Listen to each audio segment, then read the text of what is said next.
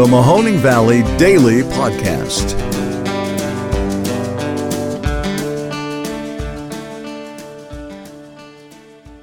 All right, joining me today on the Mahoning Valley Daily Podcast, we have a man who might need no introduction for some of you, but if he happens to, we have here with us today Mr. Jacob Harver. Hi, how you doing? Howdy.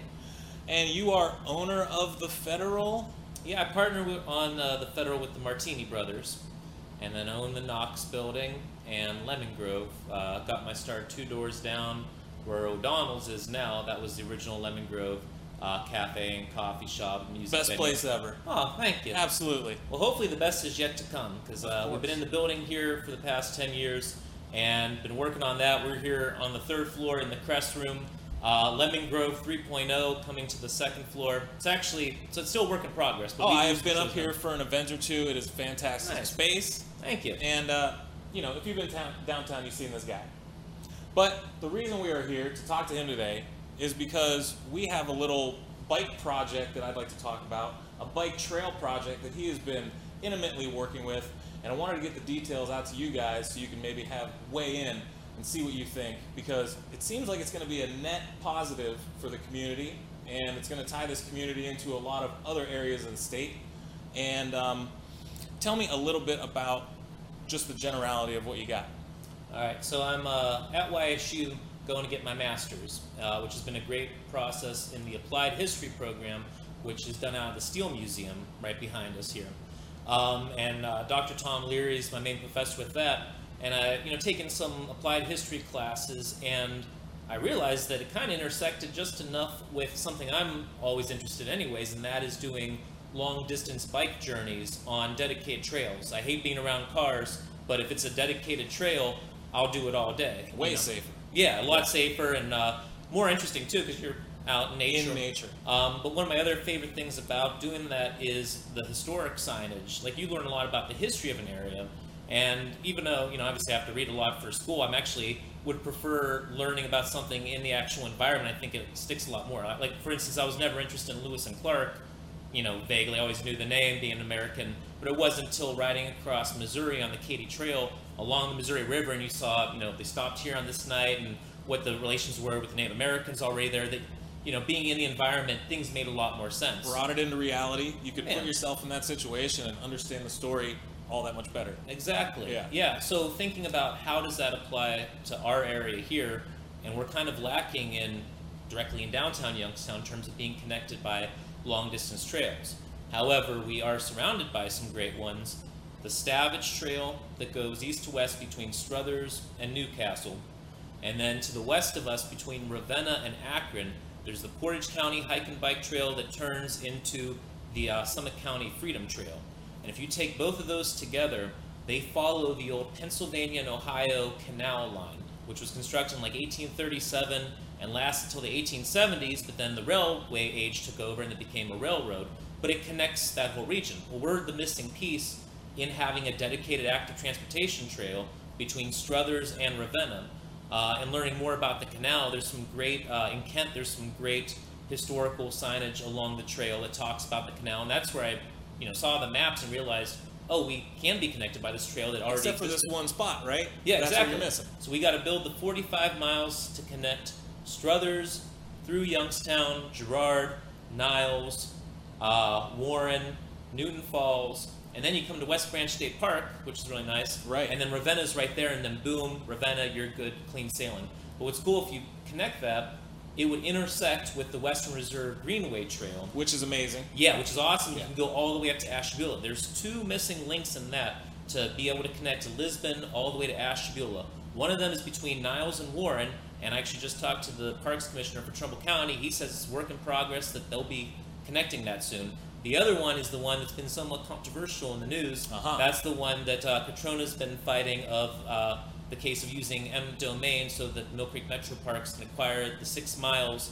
needed to connect the trail where it goes between Latonia and Lisbon, and where it goes between essentially Columbiana to all the way up to Ashtabula. Right. And so for anybody who isn't up to date on that story, that is local Representative Al Catrona put something into this year's budget at the State House trying to make it illegal to use eminent domain to take over those final couple of miles to help complete a trail that essentially goes from Lake Erie all the way down to the Ohio River. And we had our our Metro Parks here in Mill Creek Park, and they were at the State House, or they were at least getting their lawyers together and saying that it was an unconstitutional ban on usage of eminent domain. So it looks like it's going to be going forward, and we're able to hopefully connect that finally, because you said the Warren is going to be maybe resolving itself. Mm-hmm. Nice. And so a big part of the project is, like, I say this half jokingly, like, I'm not for recreation. It's not about recreation, oh, we're going to have a nice time on the trail. To me, the most important part is transportation for people. Sure. That especially in an area like Youngstown, some of the, the economically struggling communities, like, there needs to be alternative between having your own car. And just for, like, the safety of people, you go to, especially some of the suburbs around here, there's no sidewalks even. And so they it's weren't not even accessible. thought of when they were made. Exactly. I lived in Los Angeles, I lived in Columbus, and I commuted as a cyclist there, and it was amazing. And it was because you could. It was also because there were people on the road that were more aware, because there were more cyclists around.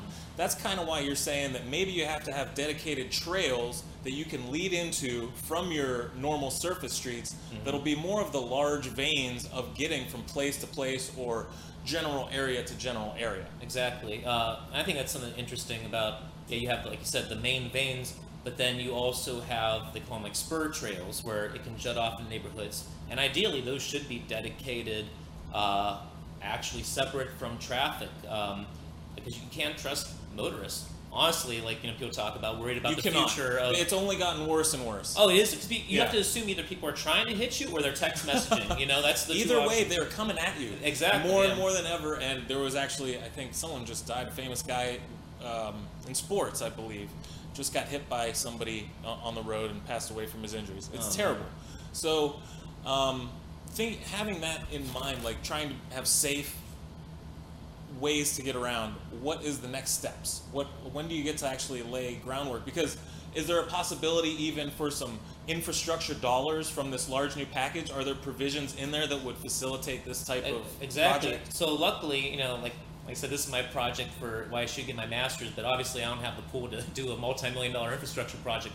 Luckily, the people who do, Eastgate Regional Council of Governments, it serendipitously coincided with them doing this Mahoning River Corridor project.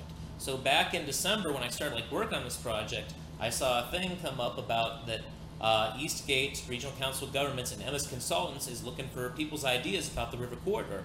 So I messaged them saying, hey, I'm working on this project, and I actually presented it to MS Consultants over Zoom back in December, and they dug some of the ideas about it. And so they've been working on this project that MS Consultants is officially proposing to Eastgate to adopt for the river corridor, and in that is this actual Mahoning Valley Greenway Trail that would connect Stavage to Ravenna. So you essentially have to give your idea to someone who is putting it together within a larger package to then propose to legislation. I mean, however it works, I think they were already kind of thinking about those things, but I think they said that my project was helpful in kind of informing as well, because regardless of the infrastructure, like I said, I'm also into the culture and history side of it, that we should not only build this trail, but we should also interpret the culture and history along it. So like I was mentioning, in Kent, they talk about the canals that went along there.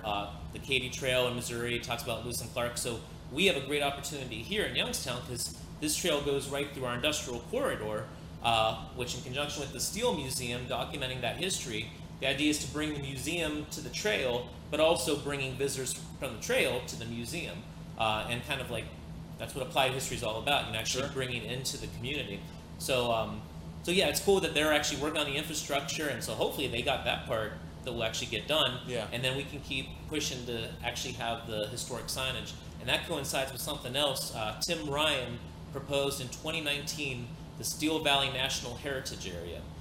So that's through the National Park Service to declare this area a National Heritage Area, which would allow for some federal dollars for that kind of culture and historical interpretation along the trail. So hopefully that actually happens. Well, it's completely necessary. I mean, how else are we supposed to be able to be connected to our history on a day-to-day basis? Mm-hmm. We need those reminders, and we need them to be around us visually, auditorially, whatever you want to say.